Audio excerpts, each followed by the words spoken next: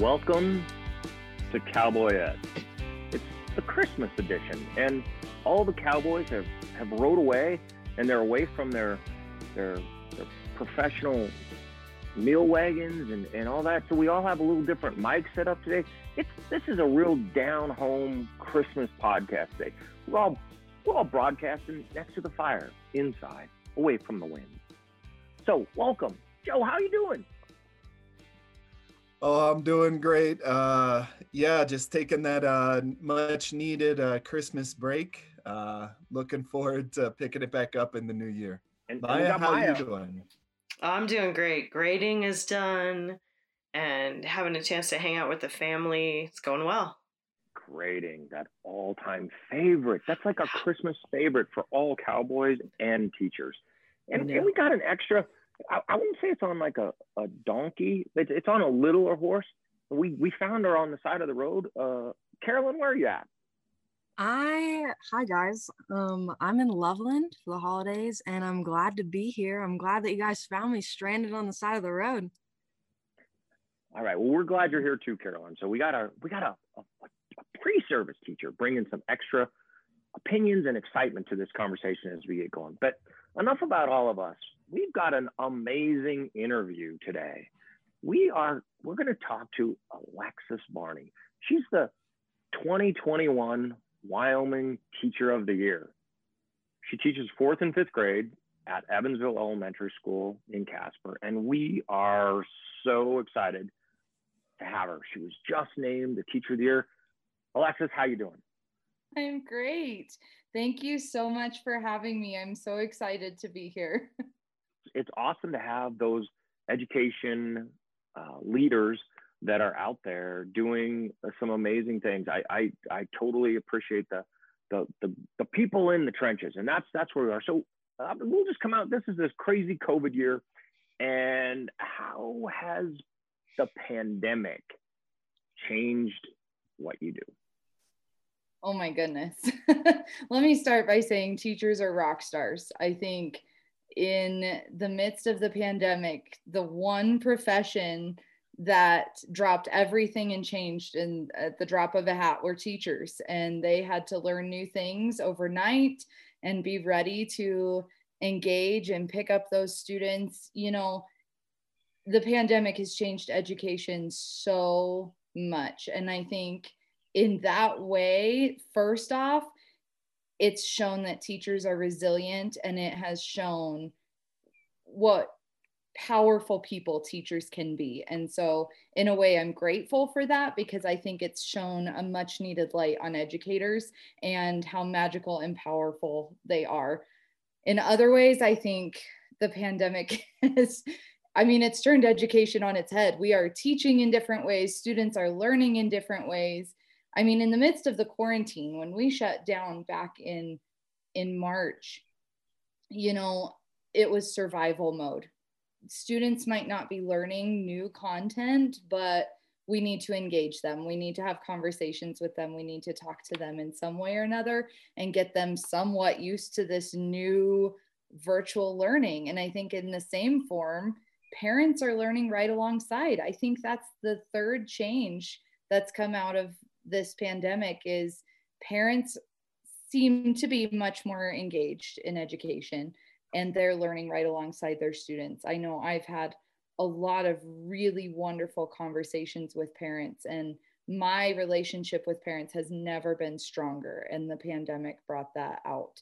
They're becoming teachers themselves in a lot of different ways, whether kids are in person in schools or not. The parents have a huge role to play.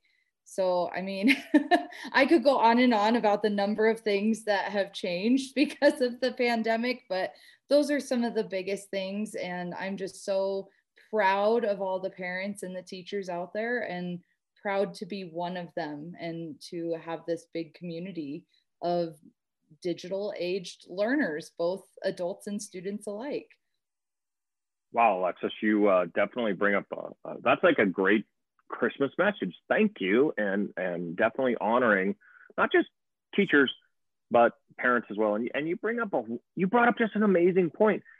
Being a history guy and looking back at history, this is similar to a World War II situation when all the factories shifted like instantly to making planes and tanks and armored vehicles and whatnot needed for war because we needed to do it.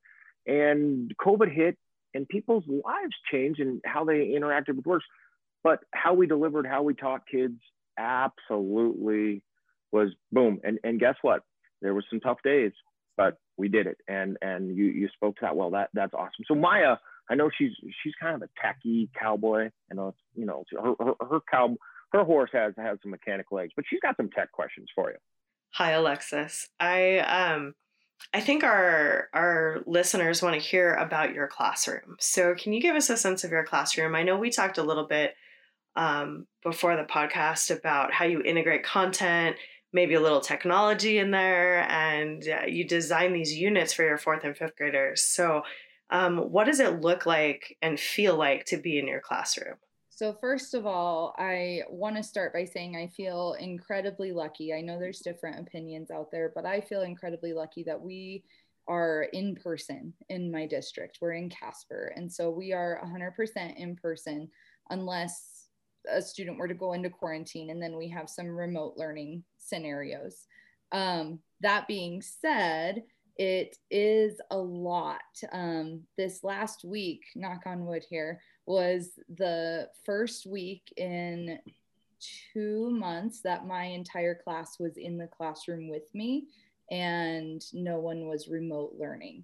And so over the course of I think it was 2 or 3 months, we have had various students in and out that are on a computer and they're learning right there with us on the computer, both asynchronously and synchronously. And there's so many teachers going through that, and I wouldn't wish it on anybody. But again, I want to say how proud I am of teachers to be able to do all of this. So that is something that you would see if you came into my classroom is now, whereas before kids would be out for however long, being sick or weeks on end, whatever's going on, they would just be out and have makeup work or work sent with them.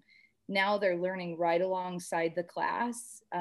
Even though it is virtually, they're right there with each other. And that's great because I teach in a very constructivist approach. I love conversations. I love students to develop their own knowledge and their own thinking.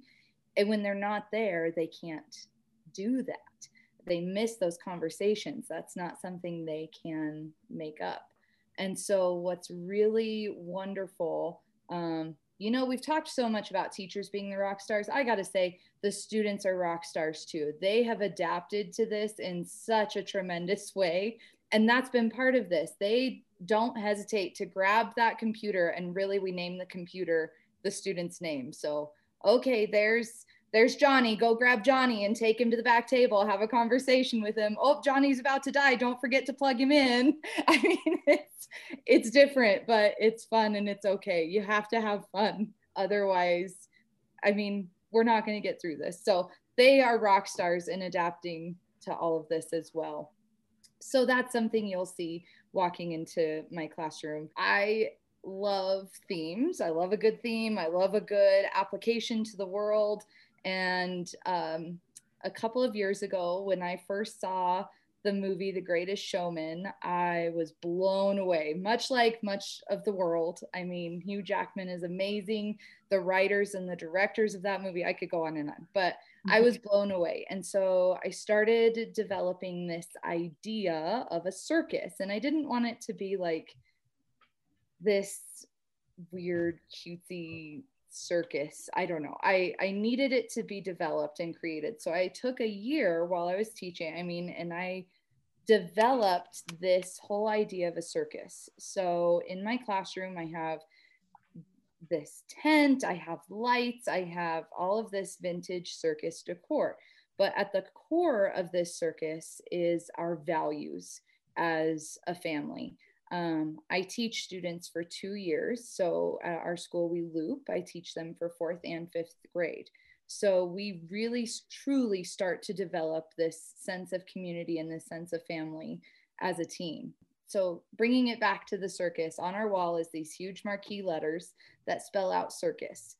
Those letters are representative of 6 values that we all hold each other accountable to in my classroom: compassion, integrity, respect, creativity, unity, and success. And what's really incredible is when I take the time at the beginning of the year to develop class missions, to develop classroom culture, we really hone in on these values, on these words that bring our classroom together. What's neat about that is the kids then start to recognize those values in each other throughout the year, and they point it out in each other. Wow, you're upholding our values in the circus. You showed a lot of integrity by picking up that piece of trash in the hallway. Way to go. Like, there's such a magical thing that happens with that.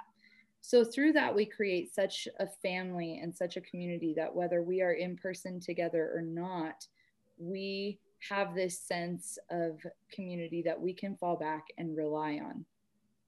Coming around to your integration question, while all that's going on in the background, of course, I love to integrate my teaching. And what that looks like is every science social studies unit is woven into every literacy and writing unit. It's very much a project-based learning approach with some tweaks here and there. I've kind of made it my own. For an example of this, at the beginning of this year, I was teaching about the indigenous tribes of the Great Plains region, and going through all of my social studies content standards with that, along with building community in my classroom. It was the very first unit, navigating new COVID protocols in the classroom, and just building the classroom up to be that big family, empathetic community that I wanted it to be.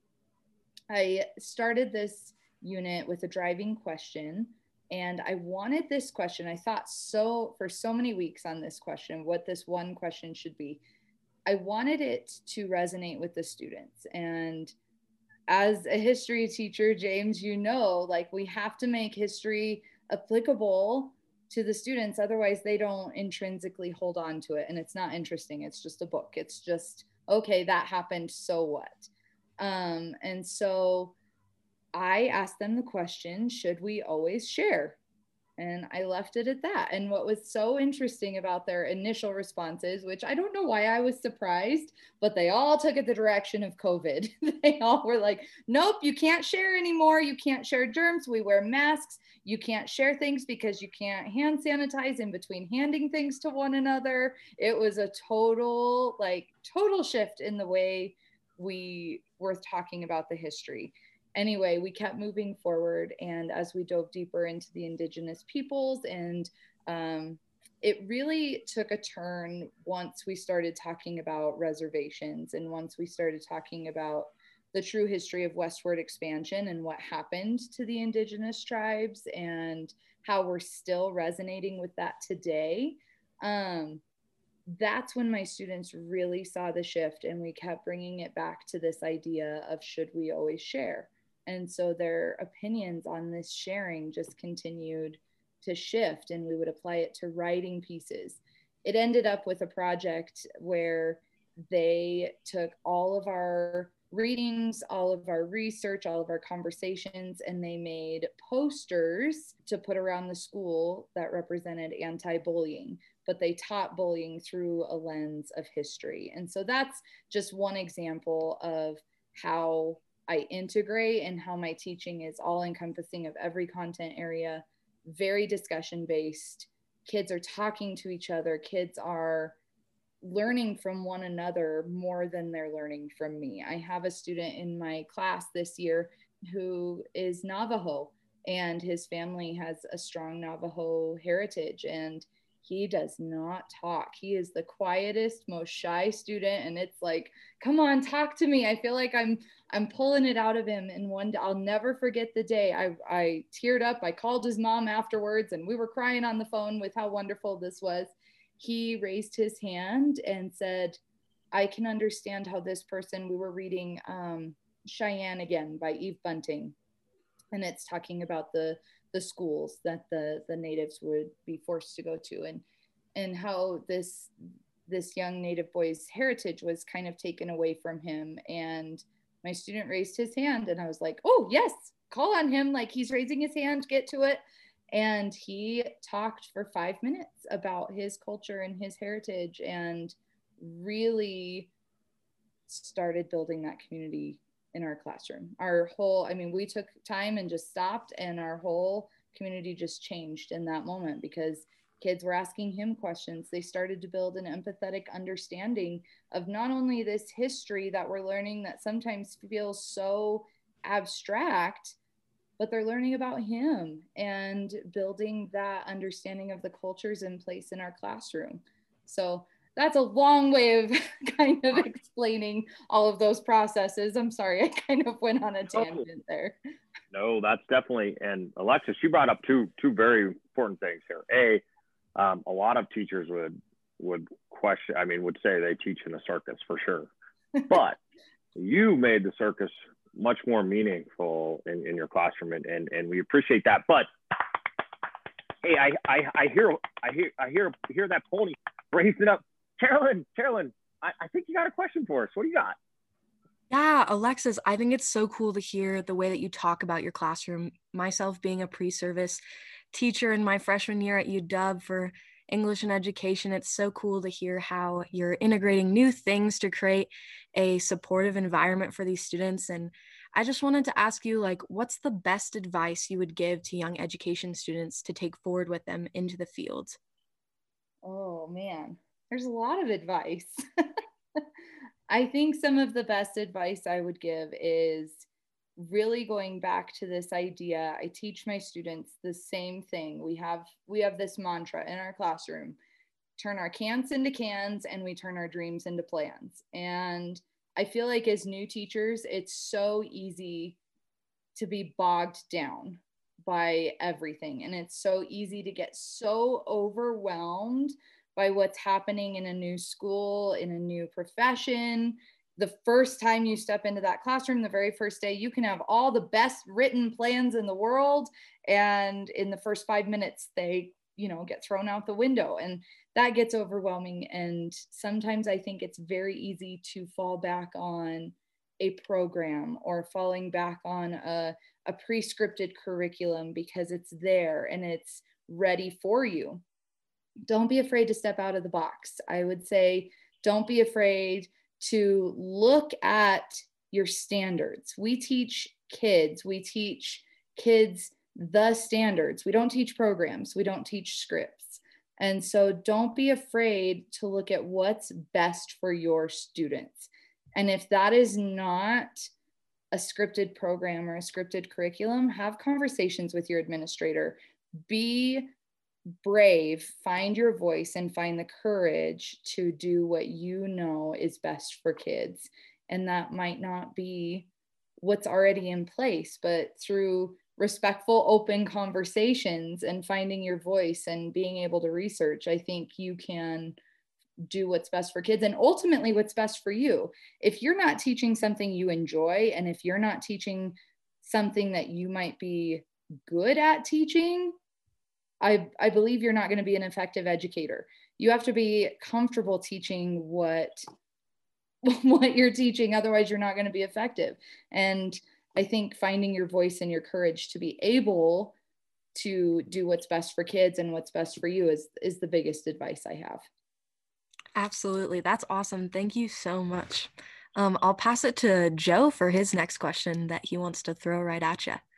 Hey, Alexis, great advice. And, you've really hit on, without having probably heard previous episodes, you've hit on something that we have been stressing in multiple episodes, which is we are teaching children. We're not teaching a content area necessarily, and so love what you do, love your content area, all that kind of stuff, but just remember students at the very center of it.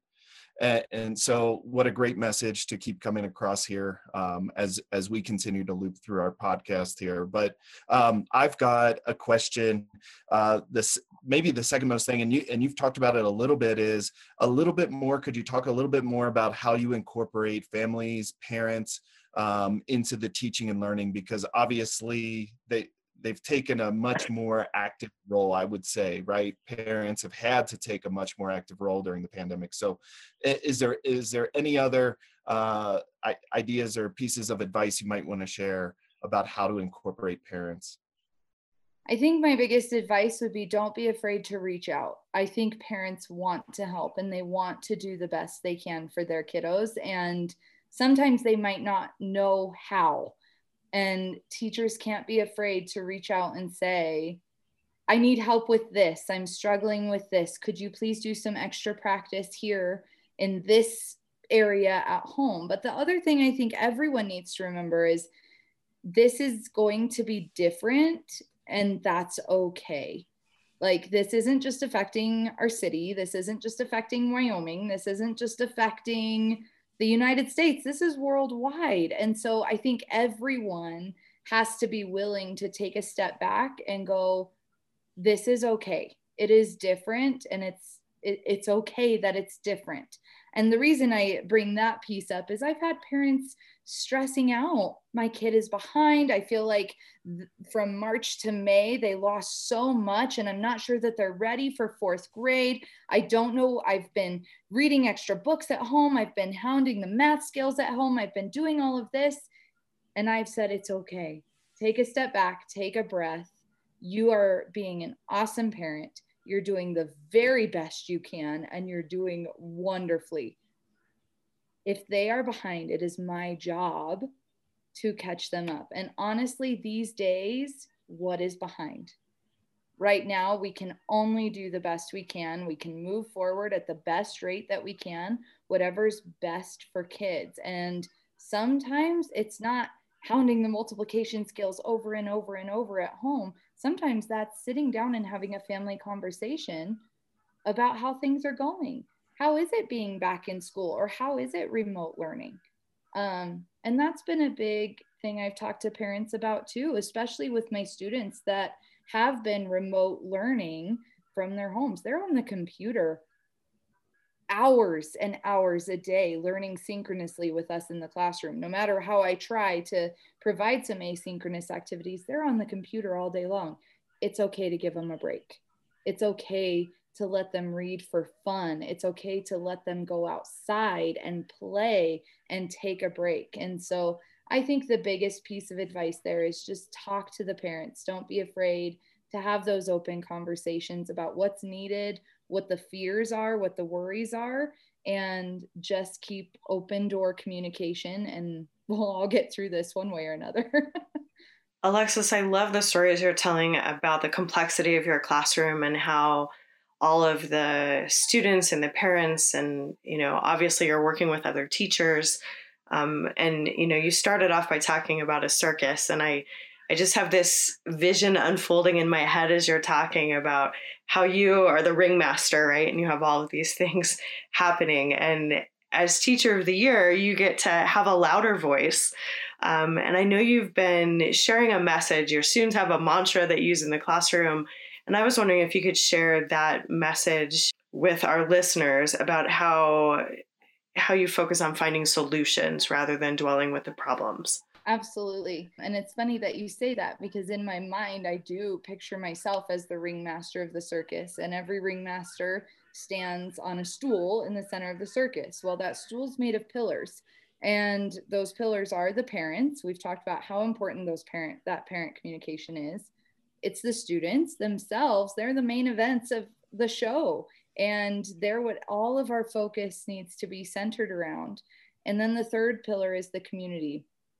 I strongly believe, you've heard it over and over in me speaking today, is that we can always turn our can'ts into cans and our dreams into plans. My students hear it over and over as well. We can't let the things that are interfering with our profession or the barriers we may face stop us.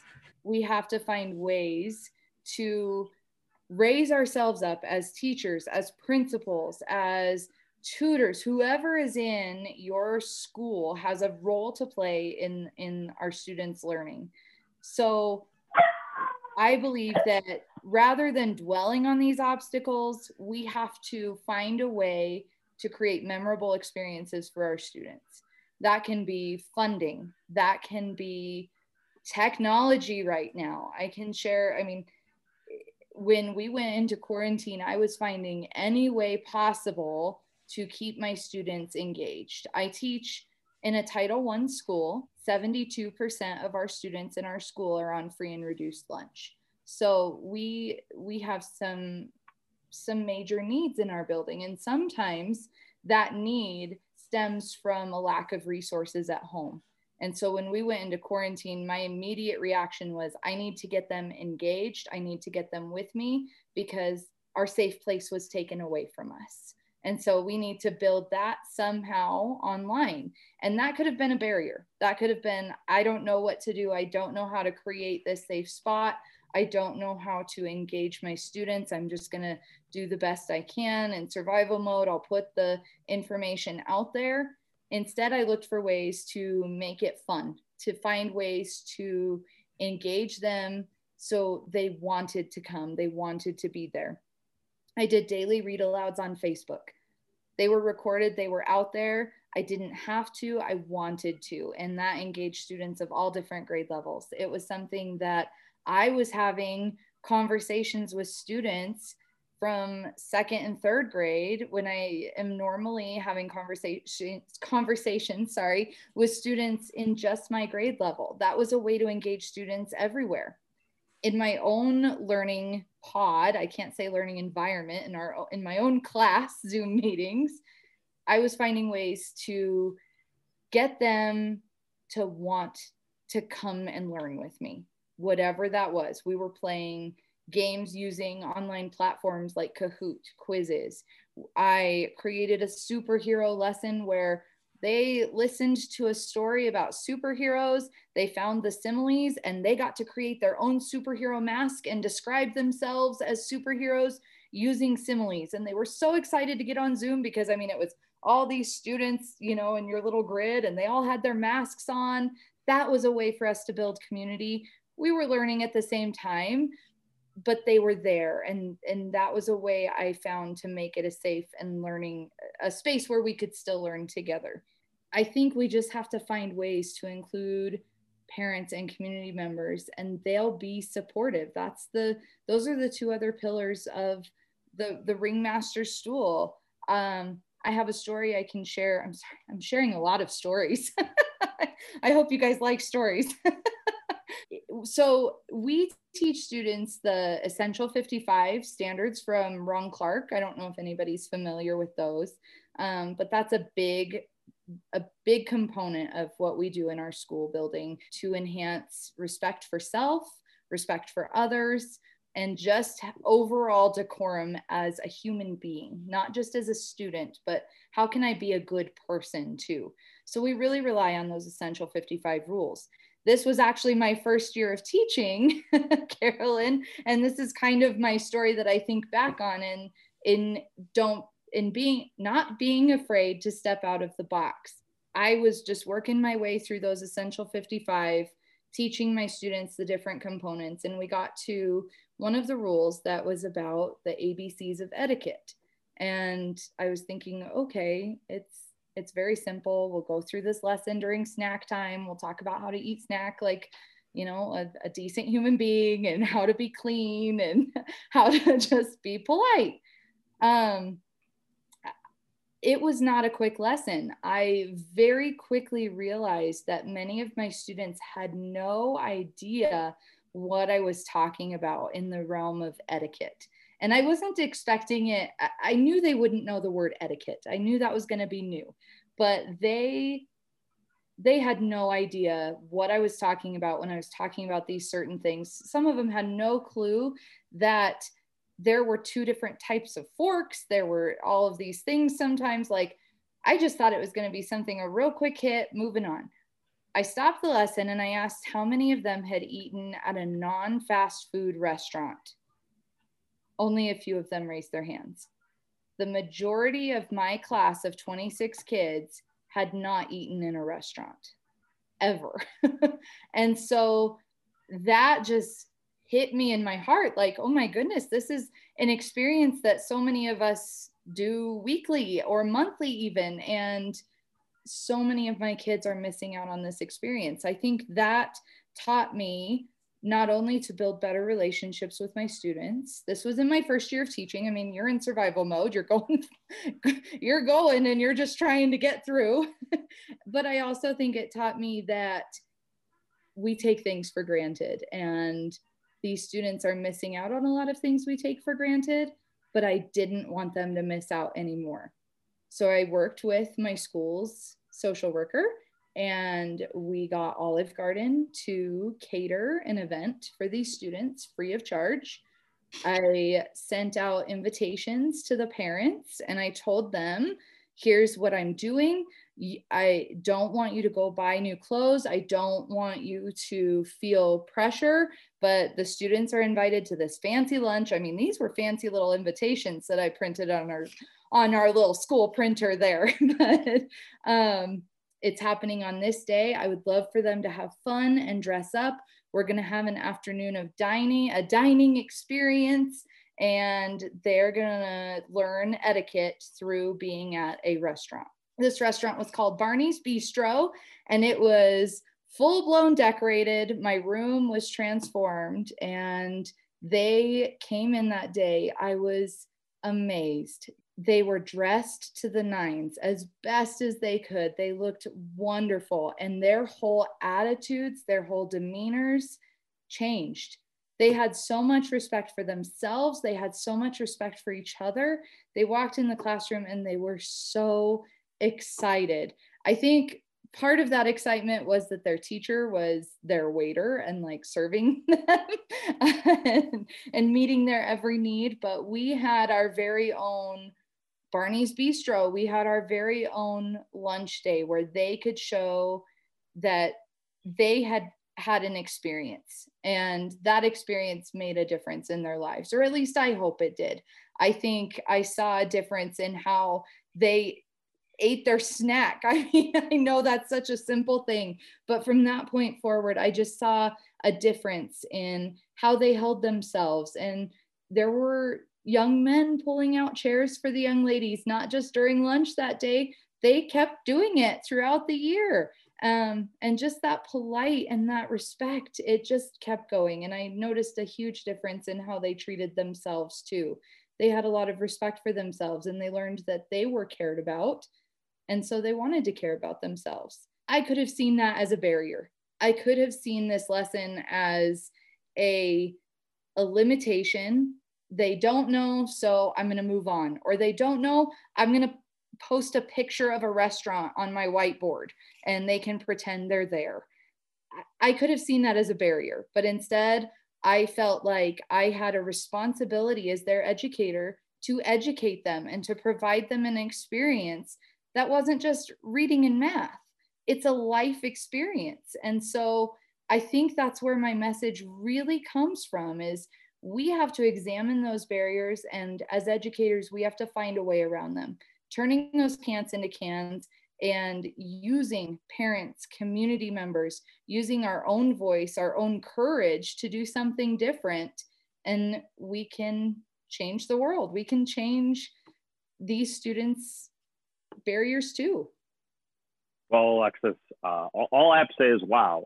There's so much to share, and what you said reminds me of going way back to first grade. And so we must never forget the messages we give our kids do stick. They do make a difference. And my first grade teacher always said, Kant was killed in the Battle of Troy.